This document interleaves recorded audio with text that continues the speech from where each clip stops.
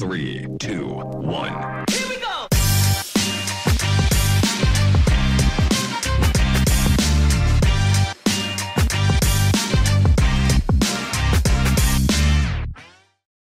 Hello, and welcome back to another episode of the Texas Private School Podcast. As always, I'm half of your hosting crew, Wes Tollison, coming to you from Dallas, Texas, more specifically Sunnyvale. Walker Lott joins me from beautiful, beautiful College Station, Texas, where the water is more pure than anywhere else on the planet. Walker Lott, how are you doing down in C-Stat? Back from an extensive trip in Fort Worth. Yeah, I went home to see the family and also was prepping for the retreat. And then after the retreat, spent time with the family. We could talk about that in a second. But no, the water is so bad here in College Station. I'm putting that out there. It is so bad. I just had to change because we had to use the Brita and I had to use the Brita. It took us like 5 more minutes to record this because I had to change my water because it was that bad. And, you know, you spend time in DFW and you're like, oh, the water's fantastic. Then you come down to College Station. It's just, maybe that's the private school rant in me, but like, man, that was bad. It's so bad. Anyways, what's up, guys?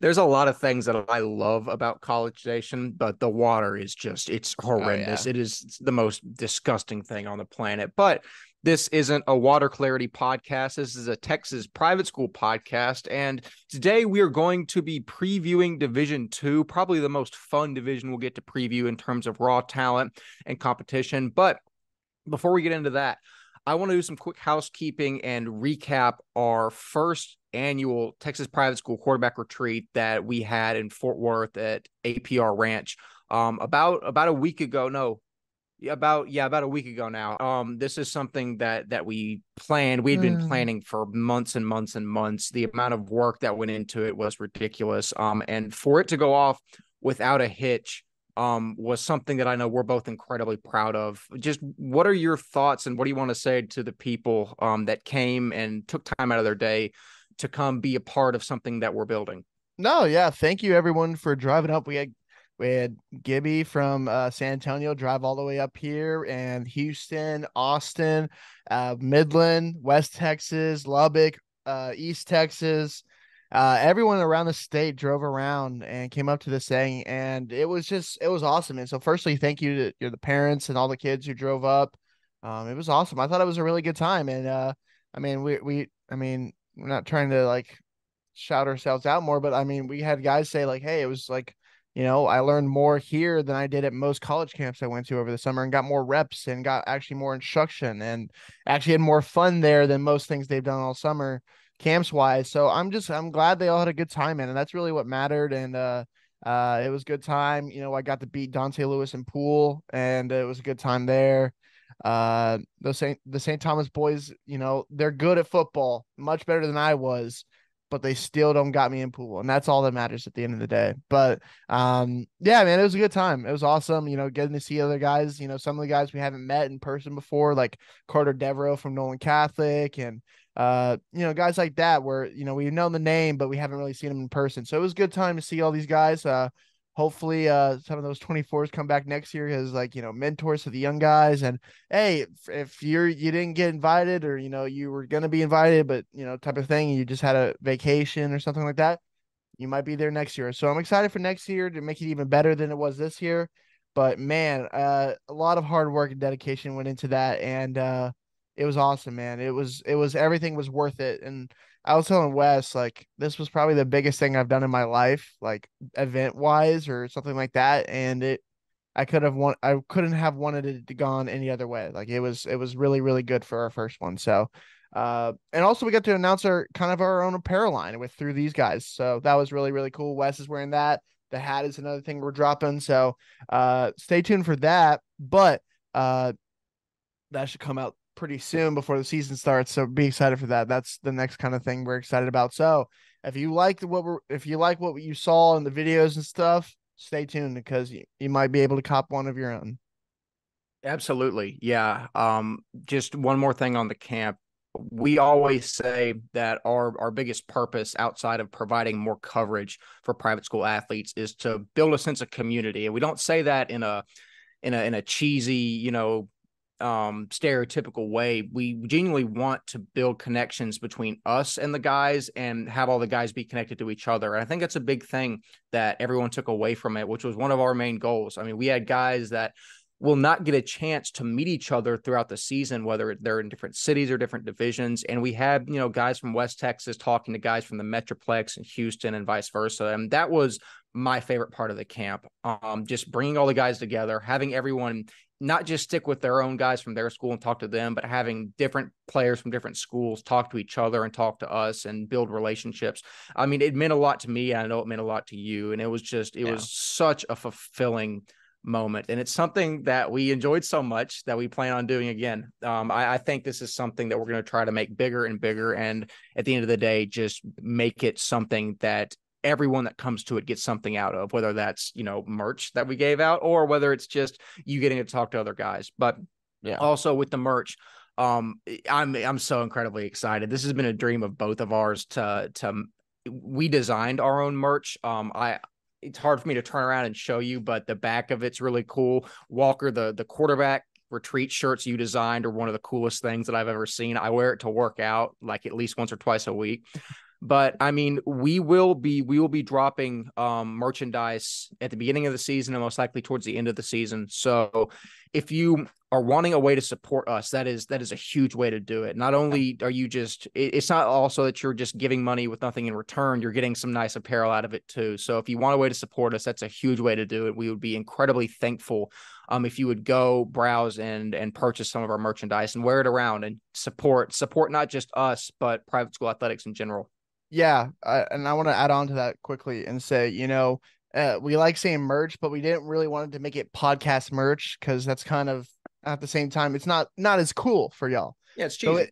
Right. And so it's an apparel line that we are starting, and this is the first drop of hopefully many more drops down the road of actually cool stuff that you see Rest One in the background. That's the Just Watch logo on the back of it. So stuff like that is what we try to do it because we've been there. We know what it is. There you go. Like that's the back.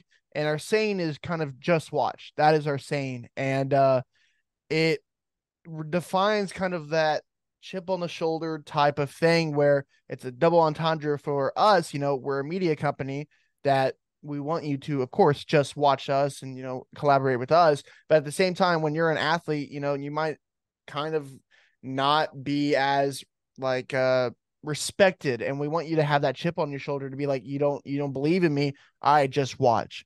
And that's kind of the double entendre for this, and we're really excited for this. And so that will be kind of a saying for our media company where we promote y'all and all of that, but we also want you to have that kind of chip on the shoulder attitude sometimes and have that just watch attitude. So that's going to be something we have throughout the time.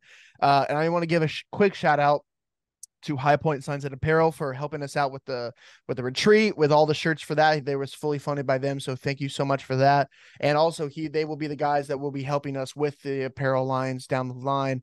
And we couldn't be more thankful for that. So firstly, thank you to them for helping us out with that. The guy who owns is a father of a couple guys at Brazos Christian here in Bryan and College Station area. So he loves the private school, landscape, and so he's a really good guy, so we appreciate him coming out. And I wanted to make that quick shout out. Absolutely. And now y'all, what we've been talking about over the past couple months when we've been saying, okay, like there hasn't been a whole lot of on-screen content, but best believe we're putting a ton of work in behind the scenes. The quarterback retreat and the merchandise have been big parts of that. But this is something. Go on. No, continue. I want to make one last point after you finish. All right. But it's just there are tons of work that we are putting in on all different fronts to try and make our coverage as high quality as possible, because just straight up, we love doing it. That's the bottom line. We love getting y'all coverage, and it means a whole lot to us. Walker. Yeah. I want, sometimes, people, when we're doing this company, we forget like it's right now, it's just, us two, like this is what we're doing it. We have Ryan sometimes behind the scenes helping us out, but he's still focusing on his job at OSU and his internship with Team USA. So that's really what a lot of his main focus is. But it's a lot of times me and Wes trying to figure out everything, and it's a really good time. So one thing we're really looking forward to is, while we're doing housekeeping, we're looking for interns. So if you are in high school and you want to have sports journalism, experience before you get to the college level, please reach out to us. Our email will be down below. Our social medias are always tagged right here on the screen. So please reach out to us. We're looking for kind of high school kids that want to do cover games for us, write articles, do interviews, stuff like that. Where if you're interested or know someone who's interested, please tell them to reach out to us at txprivateschoolpodcast@gmail.com or the socials on our screen. That's kind of the next step, is we're trying to build a community even on that side of sports journalism to give all of y'all more and more coverage. So if you have anyone that would love to be an intern or help us out, please reach out to us. Thank you. Absolutely. And I will say to that, and I promise this is the last point before we get into the actual preview. As somebody who is currently going through job searching and things like that, in terms of your resume, there is no substitute for industry experience. And to break that down even further, yes, your GPA is incredibly important. Don't slack off on grades, but your people, whenever you're applying for jobs in sports journalism or broadcasting or stuff like that, people are going to ask you, okay, so what's your prior work experience? And if you're wanting to get that before you get into college, I guarantee you there's no better opportunity than this. So we help y'all, you help us. I think it'd be a great relationship. And yeah, just come be a part of something special and something in your own community and help build it up. I think it would be a great time for everyone involved. But all that being said, housekeeping out of the way, Walker, I think it's time to preview some TAPPS Division II teams, and what better district to start with than the District of Doom, District 1. This was far and away the best district last year. As much as I want to joke it was District 2, it was not by a lot. But yeah, I mean, District 1 composed of Argyle Liberty Christian, Fort Worth All Saints, Midland Christian, Fort Worth Christian, Southwest Christian. It's gonna be an interesting time for sure. Do you want to? I say that we unveil that like we did for Division 1. We unveil our rankings for the district first, and then go forward with that. I like the idea, sir. Absolutely. So, without further ado, our preseason rankings for TAPPS Division 2 District 1. We have Argyle Liberty Christian at first, Fort Worth All Saints at second, Midland Christian third, Fort Worth Christian fourth, and Fort Worth Southwest Christian fifth. So it's interesting. I think the hardest decision for us was who goes number one, because Argyle Liberty and Fort Worth All Saints are engaged, in the spirit of the Oppenheimer movie. They're engaged in a bit of an arms race. They're both, building nuclear weapons in the form of just elite, talented athletes. I don't know who's the U.S. and who are the Soviets in this analogy, but long story short, both teams have more talent that I've seen combined on private school rosters. Walker, we decided to go with Liberty first, in a very, very narrow margin, by the way. For the sake of 1A, 1B type of thing. 1A, 1B type of thing. Yeah, we talked for a good 15 minutes before this just on who goes number one in this district. So, Walker, we made the decision to go with Liberty first. What are your thoughts on the team and the thoughts on us keeping Liberty first? I think it was, we kind of looked at honestly, position by position, and kind of like tried to balance it out and see, all right, what matters more at some things. And we really like the offensive side of the ball for Argyle a lot. And whether it is Cole Welliver or Hogan Nelson at the quarterback spot, they have some of the best receiving core. And they're going to be a graphic that I was already thinking about doing, Wes, of what is the greatest receiving core in all of Texas private school football right now. And you can make a great argument for Argyle Liberty to have that number one spot with Michael Stump, Brady Janusek, and Quentin Brown. Those three guys are going to be a deadly trio of weapons where they each bring something different to the table. And it's a recipe for success with anyone throwing the football. And I'm just so excited to watch them. And then you bring in Chase Garnett, right? That's his name, from Keller Central to be that running back spot. And I don't know how, you could have a 3,000 yard passer with Hogan or Cole, and you might have multiple 1,000-yard receivers on this receiving core, and it's going to be very, very impressive for these guys this year, and I'm excited for that. And I think, but then on the other side, of course, you have Keldon Ryan, and you have Dougie Doddard and Thomas Wright. And guys like that. I mean, you're gonna be like, well, I don't know how you do that with Reed Watkins, who I think is gonna be an absolute stud this year, is gonna be a game changer. I mean, how do you do that? And then you get in those debates. Like this would like back in elementary school, looking at the lunch table type of debate for like pro teams. This would be such a good one to have between these two teams. And we'll get down the line, but there's a reason these teams have been kind of known as the top two teams in all of TAPS D2. And so this is going to be a battle to really see who comes out of the North. And it's going to be really, really fun. And I'm really excited for their battles over the year. And I mean, I don't know what I'll be doing whenever they play, but I know I will be there no matter what. And I'm excited for that. And I supposedly I think it's at All Saints this year. And I want to say, I was talking to some of the guys from the Fort Worth area of the retreat, and they're like, a lot of Fort Worth schools are just coming by to just go watch that game because it's that good of a game this year. So I'm really, really excited to watch them play. I mean, I think defensively, man, I mean, defensive line that for both sides, Keller Patterson, Darius Quilcott off the edge, more of a linebacker edge rusher type of thing. And then other guys. But the linebackers of CJ Witten and the other kid that came from Keller Central, and then on the defensive line, Max Saul, like both defenses are going to be so good. And of course, you have Kevin Doddard of the DB spot, and then Brady Janusik on the other side, and then you're like, oh, I want a good player. No, you get a good player, and it's like a Oprah Winfrey, and that means everyone gets a good player. This game is going to be so much fun to watch, and it just it's a 1A 1B type of thing, and I think the cohesiveness of maybe the Argyle team, I think, is maybe going to set over an edge. And last year Fort Worth All Saints kind of struggled when they had a couple pieces move in and trying to gel, and then they finally had success as the season went on. And I would love to know, Wes, if you could look this up for me, when do they play earlier in district or they play later in district? Because if it's a little bit later, that could help All Saints like they did the past couple years. Or is this going to be a type of thing where it's going to take longer for them, and that might hurt them like last year? So I'm intrigued by this team. I think both teams are going to be really, really good. Battle of elite quarterback matchups and elite players. So I mean, we're going to talk a little bit more about this game and these matchups because these are the top two teams in private school, and especially D2. So, I mean, I'm really, really excited for this matchup, man. It's going to be the battle of the Titans in TAPS Division 2. Absolutely. To answer your question, it's the second to last game in district. Friday, October the 27th, Liberty goes to All Saints.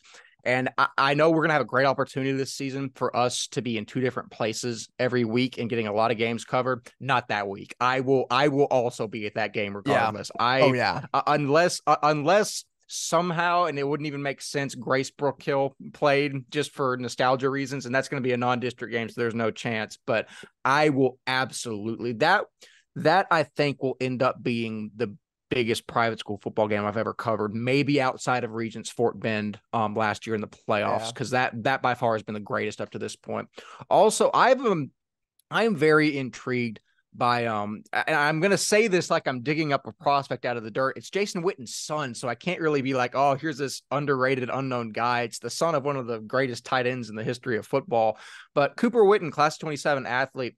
I was talking to guys recently, and they're like, you need to keep an eye on Cooper. Like, I know he's only going to be a freshman, but he's freaky athletic. And he has a chance to make a big impact day one for a loaded Liberty team. So I'm very interested to see how that goes. I'm very, very impressed with Liberty's offensive line as well, with Keithan Smith, with Nate Humphreys, with all those guys. I think they're going to give Chase Garnett a great lane, who's a great running back by himself, but running behind that line, I think it's going to be really good. My opinion as to put Liberty over All Saints is I think we've seen a lot more of the guys on Liberty in this district already. Almost all these guys we're talking about outside of, Cole Welliver, obviously, played in this district last year and have gone through things together, whereas All Saints is bringing a lot more guys in from different places who are fantastic athletes. I'm just going to need to see a couple weeks of them playing together before I'm like, okay, these guys could be the best team. But like we've said already, it's 1A, 1B. it's a coin flip who's better, really. And regardless, it's going to be incredibly interesting. I will be very interested to see who wins the Cold War arms race between Liberty and All Saints. Now, the question I have to raise, and also I didn't mention this off the top, but there are so many teams in D2, and we're not going to be here for 4 hours. So we're not going to go and preview every roster in depth. We're more just going to rank the districts, and then we're going to talk about storylines. So another storyline I want to get into is how big is the gap between the top two of Liberty and All Saints and everyone else? Keep in mind that's Liberty, All Saints at the top, and then behind them is Midland Christian, who finished above All Saints in district last year, by the way, Right. and then Fort Worth Christian and Southwest Christian. I am of the opinion that the gap is massive, and we could be wrong. We always seem to underrate Midland. Burner accounts tend to remind us of that in season, but first of all, I have a tremendous respect for Midland. I love the culture. I love the athletic department. They flew us out to a basketball game, for crying out loud. Also, Midland, if you would like to fly us out or have us travel to a football game, I want to go watch a football game in West Texas. I got the chance to last year at Lubbock Trinity. If I got to at Midland, I would be over the moon. But that all being said, I'm sure Midland will be good, but Walker, how big is that gap between the 2 spot and everyone else in D1? Oh, I mean, I agree. I think it's massive. I don't think it's particularly close. I think, I mean, we said last year with Fort Worth Christian that Fort Worth Christian's anytime for them to win had it have been last year, and it did happen, almost got there. They almost went to the state game, and it was close, but I think they lose so much of a talented senior class, have a couple transfers out, especially Hogan and Nate Humphrey. That's huge for them. And it's going to be interesting to see how Fort Worth Christian deals with all of that, bringing Luke Dodd, and that's a really good player. Tucker Ashford and Bryce Valley are going to be good. The Midland Christian loses a good senior class too. Have a couple transfers out. They have to figure out their quarterback, which I think Colton Newsom is going to do a great job at that. But Boston Rodriguez on the other side is a good player. And I think this new transfer of running back for Midland High, Riley Perez, is going to be a good player, really good player for them. But in SES, I think they have to figure out their quarterback spot. But I really like, of course, Stegall, Maddox, Carroll, Bryce Anderson. And I really, really like DJ Beasley, the 2026 athlete who just got his Division I offer. So I think those guys are going to lead the team, and it's going to be really, really excited. I think Wyatt Averhoff is going to be the guy at the quarterback position this year, but it's going to be a first-year head coach over there for SES, Jeff Dirksen, and it's going to be interesting to see how he does. A lot of them are going through a lot of changes, and it's going to be interesting to see how they balance each other. But I think 3rd through 5th is really going to be a coin flip. And remember last year for that division or for that district, the top 4 go. So one of those 3 teams are not going to make the playoffs, and SES had the bad luck of last year not making it. Does SES make it? Do other 2 teams make it? Does SES, do they change their entire offensive scheme or defensive scheme under a new head coach? SES or Fort Worth Christian, how do they handle a lot of transfers and a lot of graduating seniors? And Midland Christian, they lose their quarterback. They graduate a big senior class. How do they deal with that transition? So a lot of them are going to be dealing with a lot of different transitioning into next cycles of their teams. But to answer your question, I think it's a very, very big drop off, and it's going to be interesting to see how those teams battle it out with each other. I agree. That actually, your commentary on let the top 4 go, it segues very nicely into my last storyline for District 1 is, can Midland outgrit the Metroplex schools? Now, I'm throwing out Liberty and All Saints here. Like, they could beat them, but very most likely Liberty and All Saints are way too good on paper to lose to anyone else in this district. Right. Can Midland Christian outgrit Fort Worth Christian, Southwest Christian, and solidify 3rd place in that district? I think they can. I'm really excited to see this Briley Perez kid, and I think he might step them because he might take him over the edge in those games. And I love Colton Newsom, that he's going to be a dual threat guy for them, of course. And can you look up and see what games are at Midland this year? Because I know Argyle's at Midland, so that's going to be interesting to see.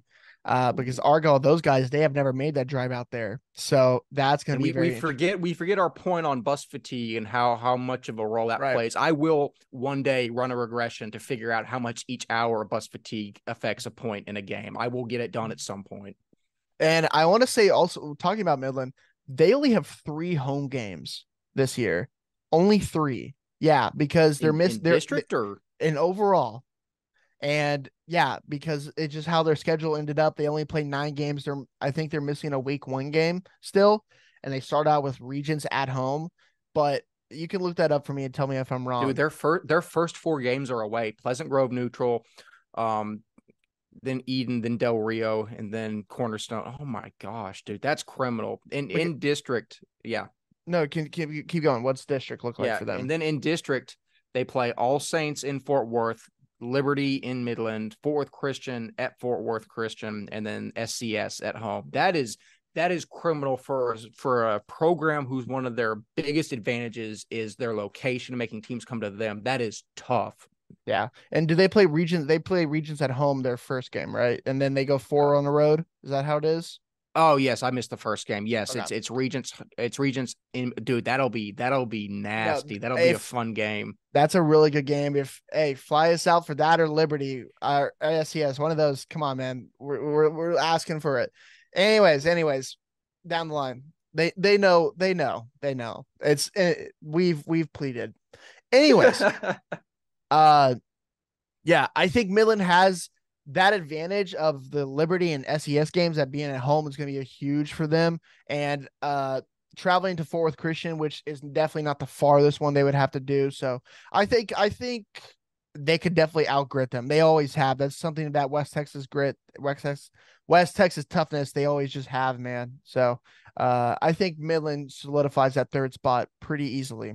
So I think so. And the last thing I'll ask is Fort Worth Christian versus SCS 4 and 5. We had some discussion regarding who should obtain the dweller spot. I've hearing people talk at Fort Worth Christian. A lot of people are down on the team this year, and I'm saying that a lot of people from Fort Worth Christian are down regarding just with how much you lose. I mean, they lose a ton of talent, but we're still having them at fourth, and Southwest Christian at fifth. Walker, I don't think there's a huge gap there. I think 4 and 5 are pretty interchangeable. But before we get out of District 1, what are your thoughts on 4 and 5? Because it's a big deal. Because 5 misses the playoff and 4 goes. yeah, I think that battle in fourth is going to be a really fun matchup, and it's going to be interesting to see how the teams gel by the point of the season when they have to play because uh, it's always a good game. They've played each other for years now, probably a decade plus of them fighting it out against each other, and those teams know each other very, very well in every single sport. So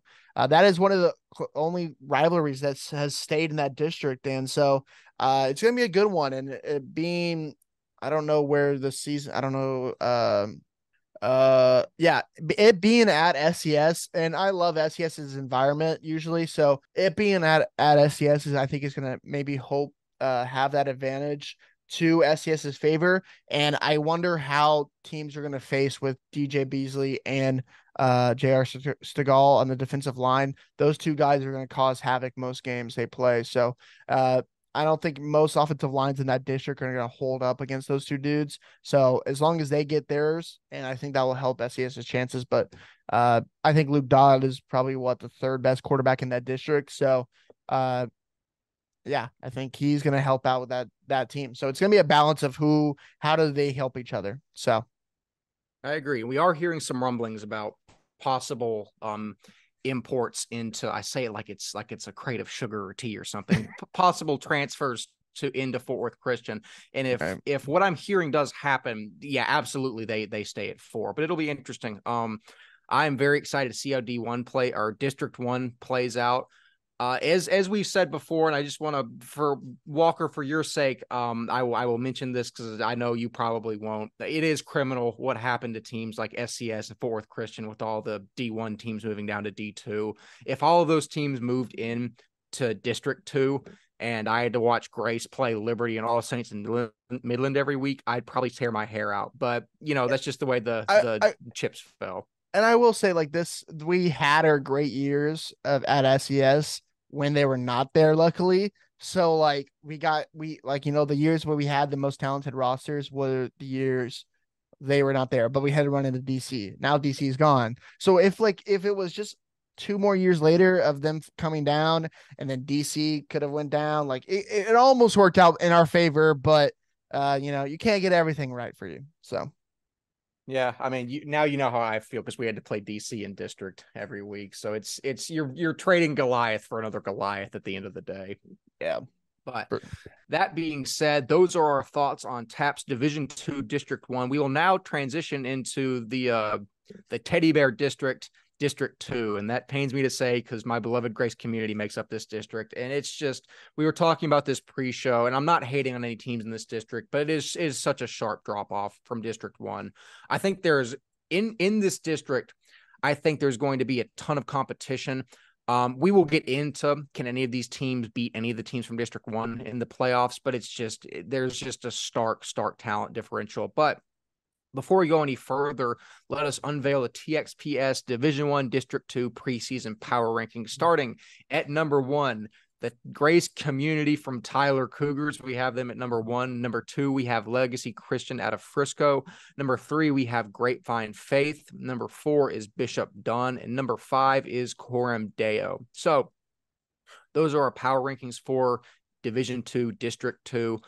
Walker, we spent some time here. This is a really interesting district to rank. I think you take Coram Deo out of the equation and you put Grace, Legacy, Faith, and Dunn up there and put them on a dartboard and just blindfold yourself and throw a dart. You could probably make a case for any of those teams being number 1. Yeah.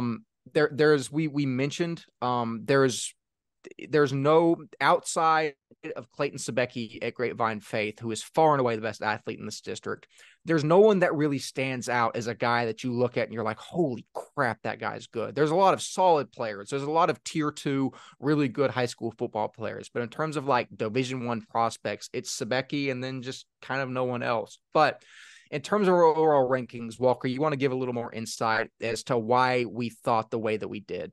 Yeah, I think a lot of them is who's coming back and roster. What is I forget the term. Turnover? Roster turnover. Is that the term I'm looking for? Where Grace and Legacy really didn't have a lot this year, and they lost a lot of. They've lost, of course, a senior class, but not a huge one. Grace loses Simeon Gardner, which that's huge for y'all, but them and Legacy really have a lot of guys returning this year. And I know you'll talk about more Grace later a little bit, but Grapevine Faith loses a big senior class led by a 3-year starter in Chase Cross and, guys like that. And I want to see who else did they lose?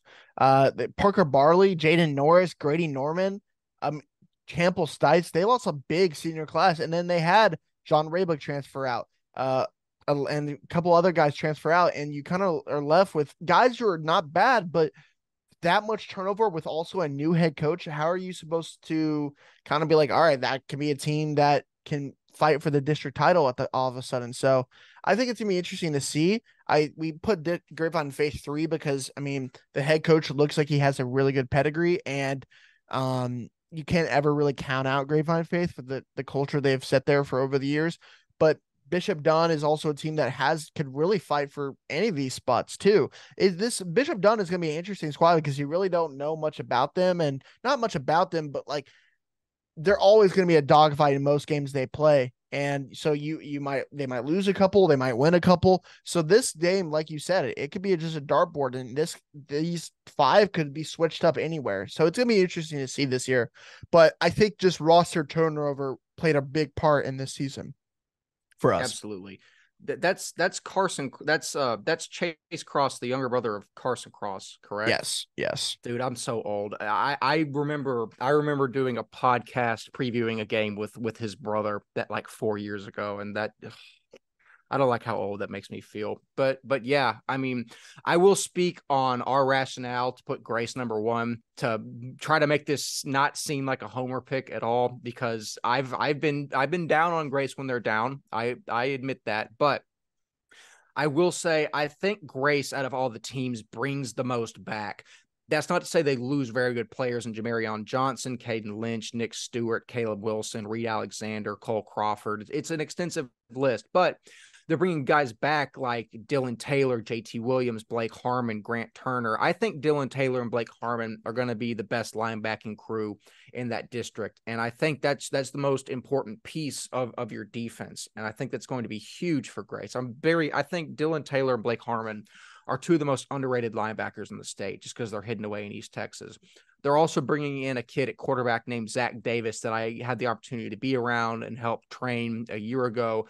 They're going to move JT Williams into the slot or running back, I think. And then Zach Davis, more on him. He's a very talented player. He's a young kid. He's going to be a sophomore, but I think he's going to be very good. And then also Grant Turner, GT, 5'9", 175, a little scuttlebug, but he's electric with the ball in his hands. You turn on his tape, then you get the kid the ball, and the kid finds the end zone. It's incredibly fun to watch. But that being said, with Tim Russell there, with Coach Maddox, a guy that knows Grace better than anybody in the state, being back as the offensive coordinator, I really do think that Grace has a really good chance. And honestly, if I'm being real, no excuse not to win this district. If Grace doesn't win this district this year, it's going to raise some serious questions because everyone else is so down. We will see though. It's going to be interesting. I'm going to, if Grace gets about 3 district games in and goes 3-0, you're going to see me completely unglued and say Grace is going to go to the semis and the playoffs. It's going to be a fun time. But that being said, that's kind of our rationale on the rankings. I think we've spoken at length on the teams that comprise District 2. So let's get into some storylines. And Walker, I'm going to bring up the most glaring one. Can anyone in this district hold a candle to District 1? They went 0-4 in the playoffs last year against District 1. Faith kept it relatively close with All Saints, and Dunn barely lost to Fort Worth Christian. True. But you do have to remember that. But at the end of the day, if you're looking at talent on paper, it seems like it's not close. Do you think there's anyone in this district? Do you think the best team in this district can beat the worst team in this district in the playoffs? I think with a Fort Worth Christian or SES has to be that fourth spot. They're gonna have to play them. So yeah, maybe I could say maybe one of them beating them, but if you ask me, will they? I have to say an answer. Probably not. No. I think there's not a lot of Division I talent in that district, which is so crazy to say. Because I mean, of course, Clayton Sebecki is one of them, but there's not another guy that with Juan Million Aguilar leaving Bishop Dunn, with Simeon Garner leaving Grace. Those guys leaving, they lose a lot of the Division I elite talent they have in that district. So it's a lot of good football players, which is never a bad thing. We're just saying there's not a league guy that could maybe run the district like maybe in years past. So I think I just no, I really don't think so. I agree. And that's not a knock on any of those teams. In 5 or 6 years ago, a lot of these teams would be considered like very good teams in private school. It's just the landscape has changed so dramatically in the last half decade that it's hard to recognize the sport. And that's not a good or a bad thing. It's just change. But you kind of have to adapt with the times. We will see. I do think District 2 is going to be incredibly fun to watch. It's just, can any of those teams make any noise in the playoffs? On paper, probably not. But yeah, and then we talked a lot to the massive shakeup, the Faith transfers, the Grace skill position turnover. It's very interesting. Also, I want to talk. We have 2 first-year coaches in the district. We have Doug Hicks at Legacy and Bobby Holland, the Highland Park incomer at Faith. I think, and both of those teams are teams that we think could potentially win the district if the chips fall the way that those teams hope. What are your thoughts on both of those guys coming in at their respective schools and what that means for both Legacy and Faith? Yeah, I think it's going to be very interesting to see. I think, I don't know much about Doug Hicks, but the Bobby Holland Highland Park connection. I mean, Highland Park is one of the best respected Texas high school football programs ever. So having him to come over is going to be huge for them. And I think having that pedigree is going to be well respected over there. And, especially especially high school kids, because I don't know if you ever had any head coaching turnover when you were playing, but respect is a lot in any locker room, right? Like having the respect of your you respect your coaches is probably the number one valuable thing you have. And so having a pedigree like that is going to be huge for him, especially at a place like Faith. So I think that's going to be a huge win for Grapevine Faith is the hire of him. I definitely think so. I think that's big for them. Legacy, I'm interested in because there was a lot with Coach Trotter and everyone else coming in. There was a lot of noise, and it seemed like Legacy was going to try and take a hard pivot in a new direction, and then it honestly just flamed out and it just fell apart. And in 1 year, that entire staff is more or less gone, and they're bringing in new guys. So I hope for Legacy's sake that Doug Hicks is a long haul hire. I hope that he gels really well with the team. They win games this year because I would like to see Legacy, because I remember back when I was helping coach at Grace when I was a sophomore in high school, Grace or sophomore in college. Grace played Legacy like week 1, and it was like a top 10 matchup in the state. It was I really do hope that Legacy gets back to the way that they were, and I think hiring Doug Hicks is a step in the right direction.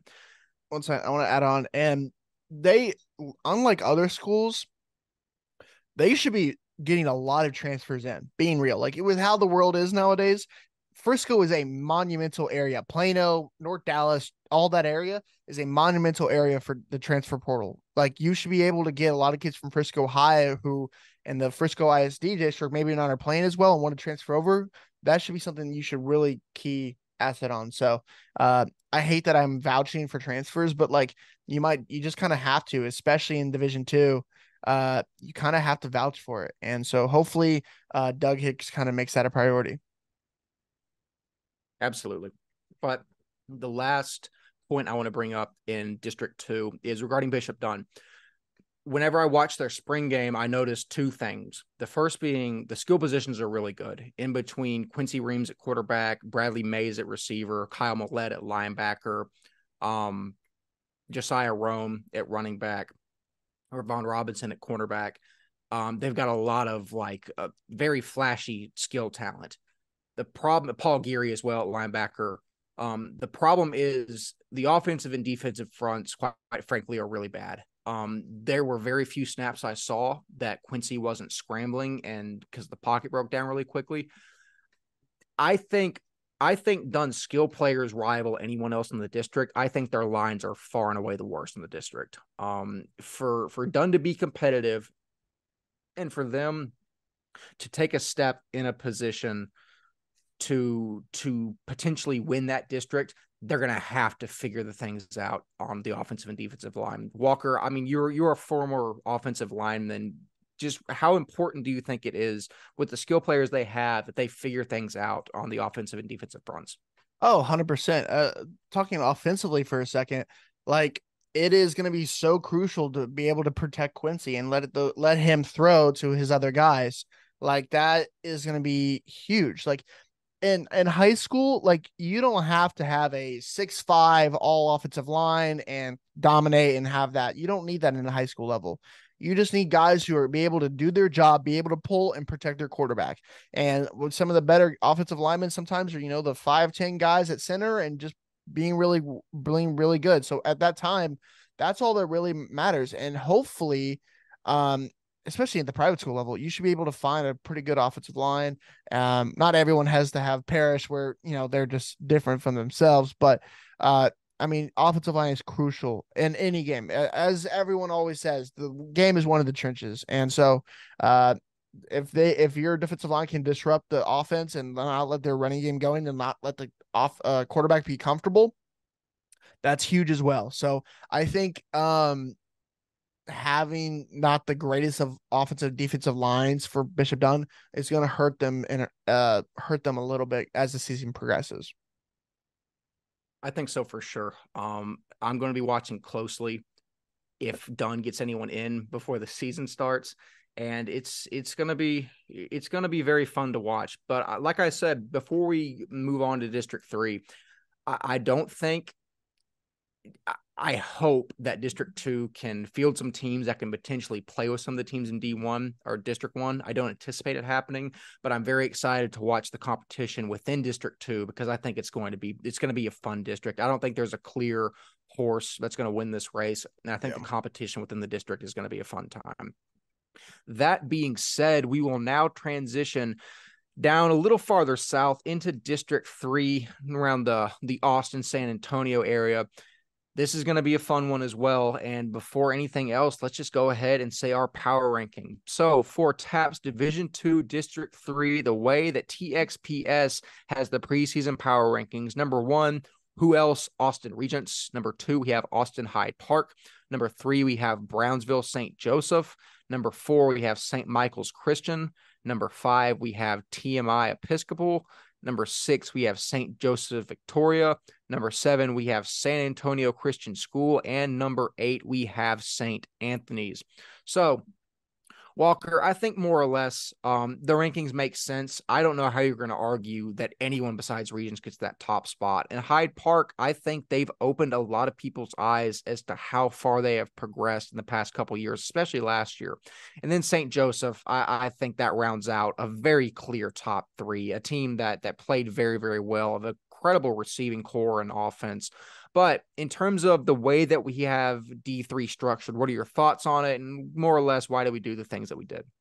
Yeah, we definitely are not doing the mistake we did last year of not putting Regis in the top spot. Just had to bring that back. It's funny.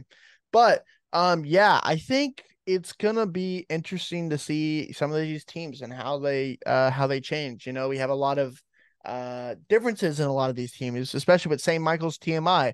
You lose one of the Gardner brothers, he graduates, goes to Colorado State. You lose Grayson Dono at quarterback. St. Michael's loses probably one of the most talented senior classes they've had in a while. They lose Jason Stokes, Nehemiah Griffin, a couple others. Bo Ogden stakes to just basketball. So how do they develop, and how is that team going to look next year? And that's going to be interesting to see. Brownsville St. Joseph, they lose their quarterback. He graduates, goes to play college ball. And they have, who else do they have that can be something else? Like who else do they have, and who's going to be standing out? Hyde Park is going to be interesting to see. New quarterback coming in, who at the 7-on-7 tournament, man, he looked pretty good. And having a guy like Carter Brawl throw to him, it's going to be very, very good for them. And Regents, I mean, how big of a leap does the Michigan offered Quinn Murphy take in his second season? So I think there's a lot of storylines in this district, but I think we got it right in the rankings for sure. Yeah, I think we did. Then again, we were going to say that regardless of the rankings we make. I don't know if we're ever going to come out and say, nope, I think these rankings are going to be completely wrong by week 3. But inevitably, that's more or less what happens. But yeah, I think that's a big storyline, is how big of a step does Quinn Murphy take in year 2? Obviously, as a freshman, I mean, he blew the doors off of District 3. And I think I mentioned it in our 7-on-7 recap, but the kid grew like a weed between November and June, because like I said, I remember talking to him in November and interviewing him. You go back and look at the interview, I'm like, more or less like either looking straight at him or looking down a little bit. And I'm like, okay, this kid looks kind of like a freshman.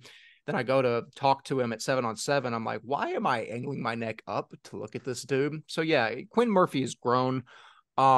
Just everyone else on that team, very solid. I'm drawing blanks on names. Jackson Smith's younger brother, Blake Smith. Yeah, Blake Smith. I've spoken at length how much he impressed me. Walker, I'm going to rely on you again. The really, really tall kid that's the younger brother of Powell. Hudson Powell. I just picked it up. Anyways, he really stood out to me. He's going to be a dog for them this year. And Austin Regions, I mean, they look talented as ever. I think on the other side, having Jacob Wilburn. Yeah. Jacob Wilburn on the other side leading the defense, starting since he was a freshman. I mean, they have guys that are going to be such talented athletes on both sides of the ball, and they might be the favorites coming out of the South this year. It's gonna be a very interesting squad, and we can talk about it a little bit. Quinn Murphy might be the next best quarterback out of private school, and since probably Preston Stone or Sawyer Anderson or just guys like that, Keldon Ryan, where he could go a true Power 5 dude and be really, really impressive. And he's only going to go up from there. And I don't know where, Austin Regions gets these guys from the ground up and they just grow them over there. But man, they get lucky with their quarterbacks. That's the third in line of true, really, really good quarterbacks there at Austin Regents, man. I think they're just planting them like carrots, like when they're like 6 or 7 years old, and then like Phillips just kind of like lets them grow for about 5 years, and just kind of like goes to the farm, looks, just like pulls one up, like yeah, you'll do, and just throws them into the But like offense. because like that's they're not transferring in. Like they No. grew up there. Like they grew up at Austin Regents, and they just breed quarterbacks over there. You gotta respect it, man. You got to. Absolutely. Yeah. And again, I'm not talking down on transfers at all. I've made it very No, clear. yeah. I've made it very clear that that's part of the game now. I think you have to plan for that. But I think it's really, really special. Like when you home grow talent like that and you're just so consistently good. I'm a broken record. It's cliche as all get out at this point. I talk about culture so much, but you are hard pressed to find a better one in the state than Austin Regions. It's just really impressive to watch. But And they got some swagger to them. It was so cool watching them at Tap 7-on-7. Like, every other team, they're going through the motions. They bring out the speaker while they're walking through the whole everyone else. And I'm like, they got some swagger down there in Austin. It's awesome. I know, I picked against them a couple times and they're not the biggest fans of me, but I'm a big fan of them and their program. And, started with Bryden over there for a decade plus, and Coach Phillips over there now is doing a really good job of continuing that success. So I'm excited for this team, man. Really am. absolutely. So that actually allows us to transfer into our storylines pretty seamlessly. My first question is, does anyone sniff Regents in this district? No. Hmm. I know that's not good podcast like discussion, but no, I think Hyde Park is a really good squad. And I think Brownsville has a couple really good guys of Cristiano and Torres, and the other guy, the offensive lineman, I gotta give my O lineman a love a little bit. Diego Dela Cruz, a 6'4" Mhm. offensive lineman. He's gonna be really, really good out there. And he's gonna be a guy to one to watch for the next couple of years. He's gonna be a junior too. Like Would they he have a be couple. willing to relocate to East Texas, specifically Tyler, off the loop? I think he'd much more rather want to go live in Fort Worth, Texas, and go to a school down there called Southwest Christian. Uh, We're gonna get into the high school NIL game. We're gonna start just like auctioning for players. don't say that. You can't say that because like that we're immediate. You can't be doing that because maybe we'll be like, oh, Satire. So I want a big warning on the screen that says satire.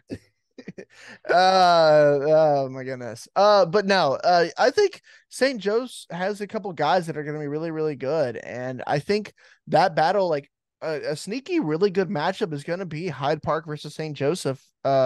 In that for that kind of second place spot, and I would love to know, who's playing what am I Quarterback. no who where is that game going to be played this year? And I Uh, th- I think one While second. you're looking that up, I will raise a question. Go for it. I think St. Joe's has a lot of talented prospects. The question I have with them is who's playing quarterback. That's a big question. Looking through their list, they have 226s. They've got Gavin Cicernos and then Sebastian Solis Castillo. And those are just names. I don't know anything about them at this point. And yet again, it's two sophomore kids that we're presuming are going to battle for quarterback unless they transfer an athlete there. So they have fantastic wide receivers in Cristiano and then Torres. But the question on my end is who's getting them the ball, which I think they'll figure that out. But it's a minor question right now. I have preseason. For sure. And that game is going to be at Hyde Park. So that's going to be a big favor for Hyde Park in that game, of course. And because Brownsville, that drive to Brownsville it's kind of like the drive down to, the go into the Midland. It's the opposite side of the It is. word where you go to the bottom part of Texas. So it's going to be interesting to see how Brownsville, which I mean, they kind of deal with that already with all the driving they probably have to do. So they're used to it. So they have a couple guys, but I definitely think losing Ethan Gallegos,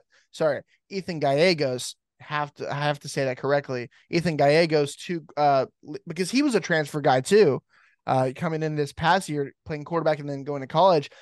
If they can find another guy, that would be huge for Brownsville St. Joseph, a guy who maybe is proven in that area. I just realized we all of last year we called him Galagos, didn't we? Oh yeah. How did you figure? Did somebody tell you that, or Well, did you just now realize we need to do that? I was watching something, and it was the same last name, and they said it Gallegos, and I went, "Oh, that's definitely supposedly how you're supposed to say that." And I was like, "Oh, dang!" And it was after we recorded the award show and everything, and I went, "All right, well, nothing we can do about it, but uh, I know how to pronounce his name now, probably." Because I'm guessing you had like 6 years of Spanish in school too, Right? right? Like, Yeah. yeah, like there's no excuse for us not to know that a double L in a Hispanic name is a Y sound. Well, I have an excuse. I'm a hick kid from East Texas. I can claim that. You're from cultured DFW. You have no What? excuse. Yeah, for sure. That's definitely DFW makes some way more sense for that. You see, I took Chinese my last couple of years in high school. What? Yeah, 你好吗? Why? 你叫什么名字? Like I know a little Chinese in me, but I mean that's means what is your name? That's actually what it is. Uh, I Wolf Shihuan TXP's podcast. What? Well, Shihuan means I like. I like Shihuan means like to like, and woe is I. I refuse to let this derail us more than it already has. But why did you take Chinese in high school? Because it was easier for me personally, and also like it was just more fun, and I enjoyed it. And it's the world. It's gonna be the world's language, man. I don't know, but it was easier in high school for me. So I'm gonna try to find a path to softly land us from that conversation. That might be the best rabbit trail that we've taken ever in the history of TXPS. But Walker Lot is conversationally fluent in Chinese. not But much. I've lost a lot. I tried to go back on Duolingo the other year, and I was oh trying my to like god, remember like whatever. So like I remember small stuff, but like yeah, like I don't remember a lot of things. But like I can listen to like a if I was watching one movie, and if I really pay attention, I can hear words that I can remember, but I can't remember like full sentences that they say. okay, that's awesome. I highly respect that. You are now excused for not pronouncing Gallegos correctly. I fully endorse that. But that being said, moving on down our list of storylines in District 3, part of the big reason that I have Hyde Park second is because of how good Carter Braw is. And I know that's not really great. That's not great practice to do that off of one player. And I'm not doing it off of one player. There's some other guys I want to mention. But Braw is going to be very good. Walker, you were one of the first people to mention how good of a prospect he looked. He's going to be a senior, 6'5", 225, moves incredibly well for his size. I mean, he's going to be incredibly talented, and I think he can help lead them to a second place spot. Also, their new quarterback, Jacob Van Ryan, looks very talented. 6'2", 170, going to be a junior this season. I'm having to do the math now because 25s have always been sophomores in my mind, so I'm going to have to get used to saying that. But I think between Van Ryan, Carter Braw, guys like Quay Jackson, Rip Wintley, Trip Riley, I think that Hyde Park has a really good chance to take another step forward from a third place finish last year and turn that into a second place finish. Walker, do you think that makes sense? Oh, 100%. And I think they have a couple guys. And, I want to say shout out to Coach Dawson. We finally got to meet him at the TAP 7-on-7 tournament and, got to meet him. And he said, you're always welcome down there in Austin for him. And their team was really, really cool, man. They're really good guys. And I'm a big fan of Carter Braw. I think he'll be a good tight end where if he needs to put his hand in the dirt and block, he can do that definitely. And also, catch the ball too. And Quay Jackson, Trip Riley looks pretty good. And new transfer, Reverson Shaw, I think from the Hill Valley. But yeah, Jacob Van Ryn is going to be a kid that I'm excited to watch. And he was throwing the ball really well at the TAP 7-on-7 event. So I think they have a couple of guys, and I think they can solidify that second spot. Which what a turnaround with under Phil Dawson at the head coaching position for Austin Hyde Park. And I think they can come back to the Hyde Park of olds because supposedly I was talking to a guy uh down from the Austin area, and he was like, yeah, like they used to be like really, really good. And so I think Hyde Park can definitely get back to that over years after years. So I'm excited. Absolutely, I do think that the last thing I want to hit on before we move out of District 3 is I genuinely think, and I don't know if it's a hot take or not with how much talent there is in District 3, I think there's a strong possibility that senior Amon Gardner is going to be the best skill player from TMI in this district. Not the best skill player from TMI, the best skill player period in this district. If you haven't, look up his huddle film. It's one of the more fun tapes I've gotten the chance to watch. He's super solid. I don't know if TMI has enough talent outside of him to make a run at like a second or third place spot. I don't think they do personally, but Armand Gardner in a vacuum is just electric. I really want to see TMI find more ways to get him the ball this season. Just let him run loose. I think it's going to be a really, really good time. And I think he's a player that has to get the ball in his hands and someone that could be a dark horse for like district offensive player of the year. I think either Quinn Murphy or Jacob Wilburn will have district MVP locked up just because Regents is going to win that district. And usually the winners of the district are going to get that spot. But I do think he's somebody that could be a dark horse for like first team all state, somewhere around that. But Walker, before we move out of District 3, is there anything else you want to hit on? No, I'm excited for this district, man. I think it's good. I'm really excited to see how St. Michael's does because new head coach, new a lot of positions, and they get a lot of transfers out, and it's going to be interesting to see how does St. Michael's deal with a lot of turmoil in the past year in the off season and going into this year. And they've always been awesome to us, and Coach Scales down there is a great dude, so I'm excited for rooting for St. Michael's this year.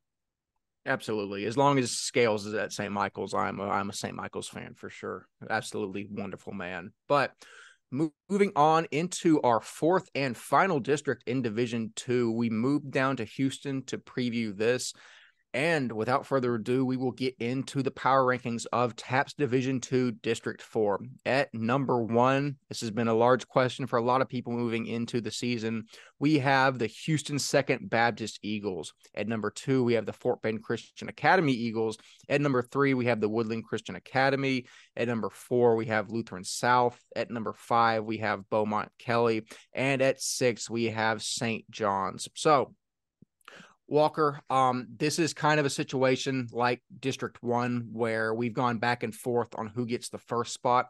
I will say, personally, it's still tight, but I think it's a little bit more clear-cut than District 1, who's the number 1 spot. We gave that to Second Baptist. What was our rationale in doing so?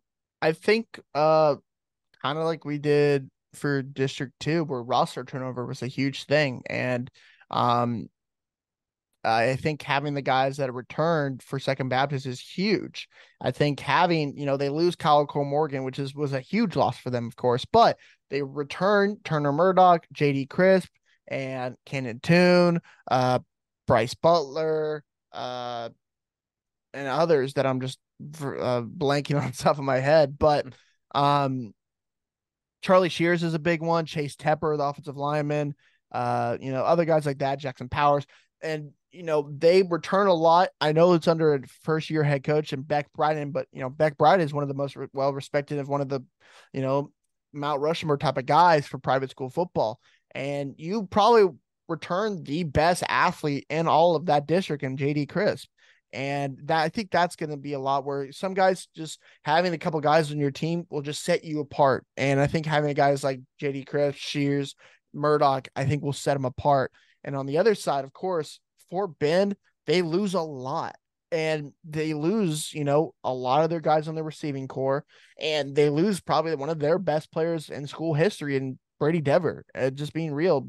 And one of the best quarterbacks they've ever had, one of the best quarterbacks in Houston, 100-plus touchdowns or whatever the record was for him over time. James Donovan, they lose Connor Tallis on the defensive side, who had 200-plus tackles. So they have to replace a lot. And, it's not like they're short of talent because they probably have the most in all of those division and the whole division, probably have one of the 2-3 most talented guys in Bennett Warren, Max Granville. And those twos are going to be going to play Power Five ball as when their careers are done in high school. Bennett, dropped the top four, including Michigan, A&M, and Tennessee. And, guys like that, don't come across often in private schools. So having guys like that in Granville probably will be DPOY at the end of the year, just of how good he's going to be. But they have a lot of questions going into the year. Who's going to be their quarterback? Who's going to be the starter? Who else besides Tyler Curry are they going to have at the receiver position? Running back, they have Jordan coming in from Richmond Foster. And then on the other side, they have a lot of positions that need to be replaced, especially in defensive back. And you lose Kobe Sellers, which is a huge, huge loss that can't be understated. But they have a couple guys. Defensive line, they're going to be set with Granville and Jimmy Ducksworth, who, we love here at the program. But they have a lot of questions and a lot of transfers, and can they gel quick enough to where if they play Second Baptist, which they have them at home, luckily, are they going to be gelled and ready enough to be and compete with those guys? And that's going to be interesting to watch.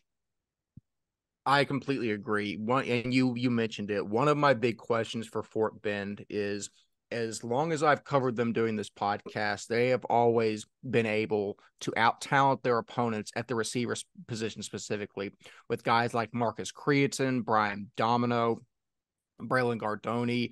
They've just had, and not just one or two guys, they've had 3 or 4 guys that are just like, you get them the ball, they go, and they're far and away better than the DBs they're playing. This year, and again, I'm a huge Tyler Curry fan. I think things he did as a sophomore, especially in that state semifinal game, he's a very good player. I don't know who they have besides that. And I think it's going to be a big factor. And also, it doesn't help and kind of compounds the issue that we don't quite know who they have at quarterback. It's a question mark for sure. Now, obviously, you have generational private school talents, Max Granville and Bennett Warren. Can those guys win you the games that you need to win? Yeah, they're obviously going to be able to beat you, TWCA, Lutheran South, Kelly, and St. John's, but that's not what Fort Bend is interested in. They're interested in beating Second Baptist. I know that they got them back in the playoffs and they won the game that mattered and got to the state championship. I know that Coach Black and everyone else coming back is still a little pissed off about how they kind of got emasculated in the regular season last year. And yeah, they excised some of those demons in the playoffs, but they're going to want to do that again this year. Yeah. It's going to be interesting, man. I mean, on paper right now, I'm going to say Second Baptist is the better team. Thankfully, the game isn't played on paper. I think there's a lot of emotional baggage, pent up rage and things like that that's going to play a part when we come to that matchup in the season.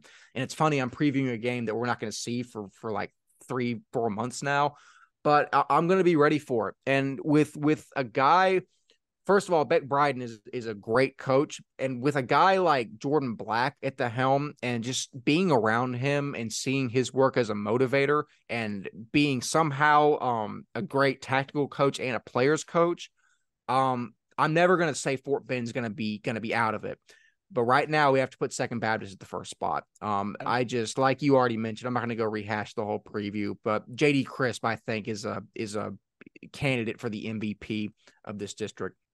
I want to also mention they lose their offensive coordinator, I believe, right? Their offensive coordinator at Fort Bend, I think, leaves, and they get replaced by a guy who's supposedly one of the very, very smart-minded offensive coordinator. And I met him down there, and I forgot his name, and I apologize to you, man. But everyone I talked to about him has high praise and knows offense like the back of his hand. And so I think having him in that spot will be really, really good to kind of mentor these young quarterbacks. And it's going to be Jack Malone or Kane Colo at the quarterback spot. It's going to be interesting to see who wins that job. But they have a couple guys on the defensive line, Jacob Bjornold, guys like that, and it's going to be interesting to see how they do. Jordan Rogers also at the safety spot. It's going to be a huge help to a lot of these younger guys who haven't been there for a while and are getting used to the program. Having Jordan Rogers back there will be huge for them. So I think they have a lot of tools, and I'm adding this game, the Second Baptist Fort Bend game, to I'll be there no matter what games. And I will be making a graphic of those games in private school this year. And that's definitely on the list because that game is going to be so much fun. Because at Fort Bend this year, too, it's going to be a good one. I completely agree. It's going to be a fantastic time for sure. But transitioning into our 3 and 4 spots, another storyline I want to bring up. Does the Woodlands Christian and Lutheran South have anything in their tank to challenge the top dogs? Walker, do you think those guys have a shot at catching Fort Bend or Second Baptist napping this year? I don't know about LSA, but I think the Woodlands could shock. I'm not saying I if I don't let me see who you look this up for me while I'm talking. Who does Woodlands Christian have at home? Um because Grayson Boker is a guy that, just got offered by Baylor and Liberty in the offseason and I think he's going to be one of the best linebacking prospects in all of Houston, the greater area. And he's a dude, man. He is a dude. And Gunnar Auckland and Bo Ellis, guys like that, are going to be huge pieces for this team. And I really like Jonathan Vidal. I think he was a good player, and I think they have pieces. Cameron Leslie, I believe, is the guy, or no, Tyler Seeger might be the guy. Yeah, Tyler Seeger is the guy who's 6'6", 215 as a 2025. And he is going to be a guy that could be a Division I talent one day. And I think having all of these guys, they lose a talented senior class led by Josh Johnson, but all these guys have potential to, hey, if they have a couple teams at home, they could have it, make it interesting. And to make it even more interesting, they do have those couple teams at home. They got Fort Bend and Second Baptist both at home. So we will see. I think there's not as steep of a talent drop off as there is in District 1 with Liberty and All Saints and everyone else, but I think there's a drop off after Fort Bend. I don't think it's nearly as steep. I think, like you said, I think especially with Fort Bend and Second Baptist, TWCA getting them at home, I think we might see something. And like you said, I'm very big on Grayson Boker, Gunnar Oakland, and everyone else they have. I think it'll be interesting. I think that TWCA certainly has enough talent to compete, and from the things that we've heard from the people inside of the program, they're dark horses to watch this year, certainly. But that being said, talking about some losses, yeah, like you mentioned, Walker, losing Marcus Cantu at LSA hurts a lot. It's probably a decision that's best for his career, being a Texas baseball commit. But I mean, that being said, he was a very good quarterback for them. Now, LSA still has guys like Wesley Willingham, who I am a big fan of, not only in his name, but also I mentioned this before we started recording. He's a very talented overall running back. He's a guy you get the ball and you can run him like 30 times a game and be fine off of that. But I do think there's a step down after TWCA when you get to Lutheran South. But yeah, I mean, Walker, that obviously hurts them a lot. No, yeah, I think LSA is going to be an interesting one. Cantu is a great quarterback, and it definitely makes sense if he wants to focus on baseball. But Matthew Furness, Wesley Willingham over there at Lutheran South are going to be good players. Jalen Best, and I really am excited to see this 2026 defensive back Braden Robinson. Yeah, I've heard a lot of good things about him, and from other coaches and stuff like that, and I'm excited to see him play. And hopefully, I can make it down to a Lutheran South game this year because I'm very, very intrigued to see how he does this year. And I think, Lutheran South has always made people always fighting and have that kind of gritty games here and there. Just they couldn't get over the hump in a lot of games. But they have pieces that could maybe shock some teams if they do the right things. And yeah, Katy St. John's and Beaumont Kelly. It's just going to be interesting. Beaumont loses a lot. And I will say, it would be such a more interesting district if you had the quarterback that was there at Beaumont Kelly, Roy Thomas Jenkins, if he was still there. I know he went over to Beaumont Westbrook, but if he was still there, that would be, he would be the best quarterback in that district probably now. But it just, talking about that type of things, like it'd just be fun and interesting to see how Beaumont Kelly, if guys like him and the rest of his guys didn't transfer out, how it have been. But it looks like, they have a guy coming in from Beaumont Westbrook, and Quincy Derry, who's going to be a 5'9", 170-pound player, and maybe he could cause some damage. Beaumont Westbrook is one of the powerhouse talent in the Golden Triangle, so it's going to be interesting to see how Beaumont Kelly does. But yeah, best of luck to Mike Long over there, the head coach, and seeing how he does over there. Absolutely. So that being said, that's really all of the storylines that I wanted to hit in District 4. Wrapping that up, I think Second Baptist and Fort Bend, obviously there's a lot of top end talent, but I think between TWCA and Lutheran South, I think there's a couple teams that could make things interesting and catch one of the Giants sleeping if the opportunity provides itself.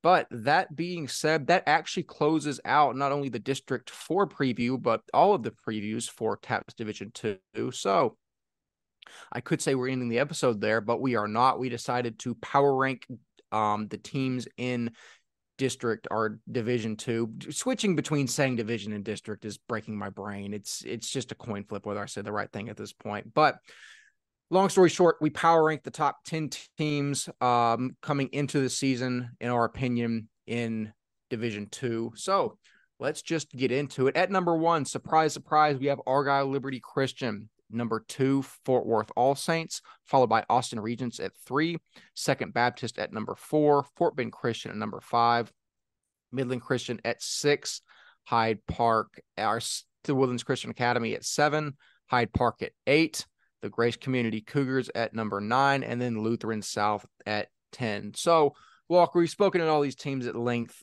Just regarding some quick thoughts on our power rankings, what are your thoughts? Yet again, what's the rationale behind putting these teams where they are? Yeah, I think 1 and 2 makes sense. 3 is definitely probably the favorite in the South right now, with Second Baptist and Fort Bend right behind them, competing for that first spot. And then everyone 6 down is going to be interesting to me. Midland Christian, is a good squad, and they'll probably be that third. We have them third place in that District 1, and only one team from District 2 in Grace Community. And besides Austin Regents in Hyde Park, that's the only 2 teams in District 3. So that'll be interesting to watch. You could see a team like Brownsville St. Joseph sneak in there, or maybe like a Frisco Legacy sneak in there. But I think I like our top 10 right now. I agree with that. And I will say I can just see the writing on the wall because it happened last year. I think Grace is going to start the season 5-0 against Winona, Wills Point, Brook Hill, Lone Oak, and Spring Hill, against 4 bad public schools, and then a decent D3 team in Brook Hill. They might get overrated a little bit, and then eventually, I don't know. We'll see. I'm trying to protect my feelings from getting too inflated as the year goes on. I'm a homer at heart. I can't help it. I paid Walker $5 before the episode started and said, if we can just get Grace in the top 10, I'll do it. No, Grace does deserve to be in there. I think they're a solid team. And in terms of the overall rankings, yeah, I mean, I think it's hard to argue the way that we have it laid out. I think the biggest arguments you can make is Liberty versus All Saints 1 or 2. And I think there's going to be a lot of Regents fans that are upset that they're not ranked number 1. I think they are nothing if not confident in their own abilities. That's not a slam at all. I love the swagger out of Austin. Well, we'll see. I think they're incredibly talented, but at the end of the day, you can't look me dead in the face at the rosters that Liberty and All Saints have amassed and say anyone in the state should be number 1 right now on paper. Again, I'm stressing on paper. We haven't seen any of these teams play real games yet. Football is not played on paper. We don't make little origami shapes and do little paper field goal football. This is real games.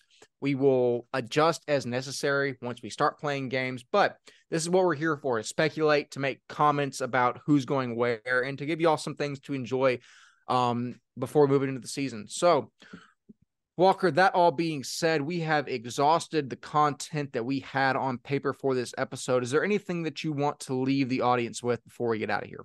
No, I think that's really it.